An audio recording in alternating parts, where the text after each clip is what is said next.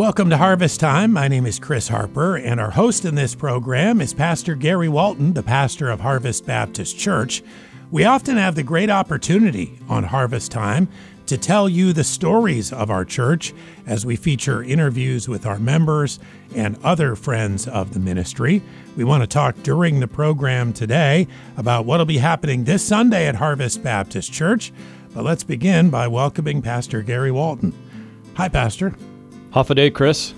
I'm glad to be back. Actually, I spent a week away, or I guess 5 days away, and glad to be back on island. I had the opportunity to be a part of a pastors conference in the Philippines.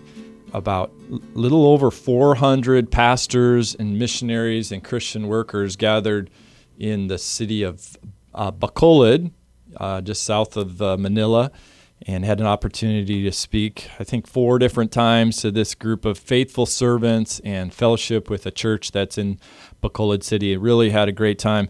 It's exciting to be able to see God's work happening, not just in Guam, which we love, but God's work happening all around the world, and God is faithfully growing up His church.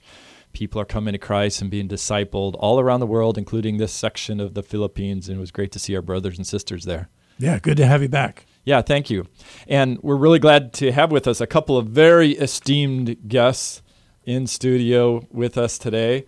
Pastor Ken Keith is here, and we're going to be talking about this Sunday. And then Pastor Brian Lennertz is also here, and I guess we're talking about this Sunday with him too.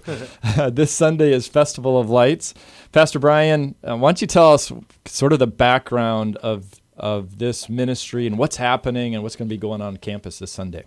Well, I am so excited for Festival of Lights this year. I can't believe it, but this is our 10th annual one that we've had. And looking at how this outreach has gone on throughout the years, it's been pretty exciting. I mean, we started smaller, not really knowing what's going to happen, and it's kind of ballooned into such an awesome day that becomes part of families' traditions throughout the Christmas season. But we first just want to say we want to invite you to be our guest at Festival of Lights this Sunday, December 8th, starting at 5 p.m. We're going to have a lot of things going on this year. We're going to have our food trucks back. We have a lot of fun for the family. We have a puppet show for kids. We have a free jamboree. We have a snowball fight arena this year. I'm really excited about that, Pastor. What do you mean a snowball fight? Well, you got to come and find out, but we're ready for you. No, we have a huge white tarp. We have some snow machines set up. We have these fake snowballs ready for kids just to have fun, run around. And we're really in for a treat. And I got a little bit of a sneak peek of the lights this year.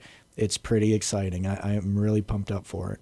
Well, I know the team that you've been heading have been working, for months now on the preparations for this night. In a lot of ways, it's sort of a kickoff for a lot of Christmas events around our island. And we'll have a large group here. I mean, we estimate, how many maybe will be on campus Sunday?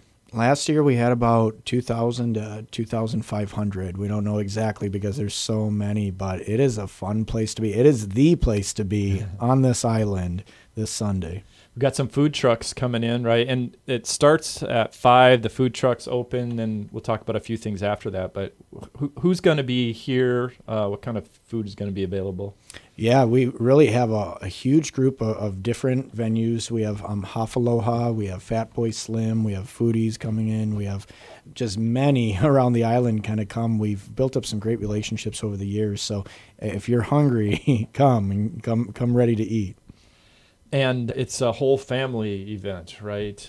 Be things for little kids to do, all the way up, of course, to the food for everybody. But exactly right. One thing we try to do as a church, this is our way of saying to the island, we love you guys, and we offer the whole night outside the food trucks, but everything is completely free.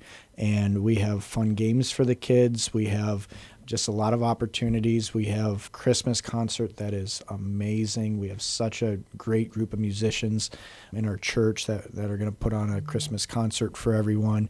But the whole family is invited. It's so much fun. We have a train that drives on our campus that I love the train. I have small kids, so I have a reason to hop on the train. But if I didn't, I would hop on it anyway. So it's a blast. Pastor Ken is also with us. And Pastor Ken, you've been working with the team, musical team, also for a number of months. Tell us about the opportunities to see this Christmas musical, which is really the centerpiece of the whole night.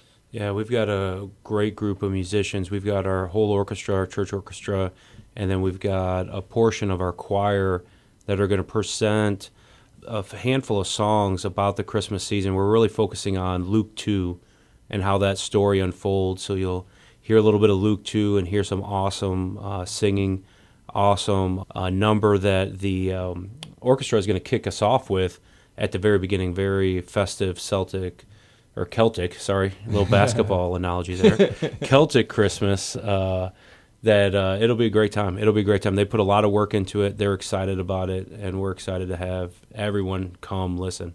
So there's two separate times. The whole evening is open, right? It begins at 5. I'll ask Pastor Brian, I'll ask you about parking here in just a minute, but it begins at 5. What time, if somebody's trying to center around when they want to come for one of these showings of the musical? 6 o'clock will be the first showing we have there in the auditorium, and it'll go, it's about, so you can plan, it's going to be about 45 minutes total from beginning to end. And then the second one is going to be at 7:30. We know that's a little bit later, so if you have kids, please come to that first one at 6 o'clock. It'll be a great time. And if you want to bring the kids to the 7:30 one, that's awesome too. So both of them will be exactly the same. Both of them will run about 45 minutes, and both of them are worth your time and energy to come to those. But yeah, they're right on campus, so you can slip in there and hear some awesome music, awesome message. It's encouraging as you listen to it, and you just kind of listen to the words, and we have the words up on the screen, and just think through and meditate on the great gift we have in Jesus coming to this earth and what that means for us. Yeah, it's kind of a big thing that's happening. There's going to be a lot of people on campus, and it's a lot of fun. We've talked about that already. But there is a pretty specific purpose for us, ministry-wise. Of course, we do want to say thank you to our island, really to as many people as possible, just give them an opportunity to kind of see what's going on at Harvest and be part of something to kick off the season. But foundationally, when we think about this, we're doing this for what kind of reasons? What's the main focus, Ken, especially as we come towards that program time of the night? Really, we've got two focuses. Number one, if you don't have joy about this season, if you're hurting, if you're going through a difficult time, this is a great opportunity for you to come and hear the story about the one who gave up so much to come to this earth, to offer salvation, to offer hope, to offer joy, to offer peace. I mean, these are key words that are used about this child that we celebrated this time, but we don't want to forget he grew up and he gave his life for us. And so we want you to be introduced if you have never met and had a personal relationship with Jesus Christ. We want you to come and be introduced and come to know him as we know him from the scriptures. And then secondly, we want to get to know you all. We're going to have some opportunities for you to reach out to us if you have anything we can help you with or guide you through. We want to give you that opportunity to kind of get to know us, and that'll be given through, we've got little programs that we're going to hand out. We'll have a response card on those, and we would love to have you fill it out. And if you want us to help you in any way, again, we say it often, we're not perfect people here, but we know a perfect God, and we've got the truth of God's word in our hands, and we want to help others with that. One of the things that I am most excited as I watch, all the events and preparations that are going on, this really is an all-church, all-hands-on-deck kind of ministry, and our church family is excited about it. Excited not just for the event itself. I mean, it really is an exciting night, but I think we're excited as a group to be able to kind of share in the time of service together, and then having the opportunity. In some ways, it's kind of like a Christmas open house where you have the opportunity to say to all your friends, all your neighbors, hey, come on over to our house, let's celebrate Christmas, let's begin the season together. So I know that there are a lot of people involved in this process. Pastor Brian, can you kind of tell us, sort of the church involvement, what that looked like? Yeah, it really, from a church standpoint, it's my favorite activity of the year because the whole church body gets involved. And we have such an awesome team in working with this. I mean, some of the best that this island has, I believe. just from our maintenance crew, they work for such a long time putting up lights. Tim Pratt, just awesome with that. And Cliff Paulin has such a great team to orchestrate with the food trucks and the organization of everything that goes onto that. Pastor Ken with the music side of things. It's kind of fun to get to work and lead this thing because you see people's gifts and abilities come out where there's such a good spirit and thinking process on the team, and then coming together as a church. I mean, this church last Saturday was filled with people hanging Christmas lights and decorating the auditorium and decorating the stage. It's such a fun time to see everyone serving. And we had it down to small kids. I walked in on my daughter, Hannah, who's about 6 years old, and she had a group of 6 friends stuffing all the visitor packets. And I walked up and she goes, "Dad, I'm so exhausted." And I just had a smile on my face. I go, "Good, keep working." and it was just a joyful thing. I said, "Chris, your kid's there," and such a fun time.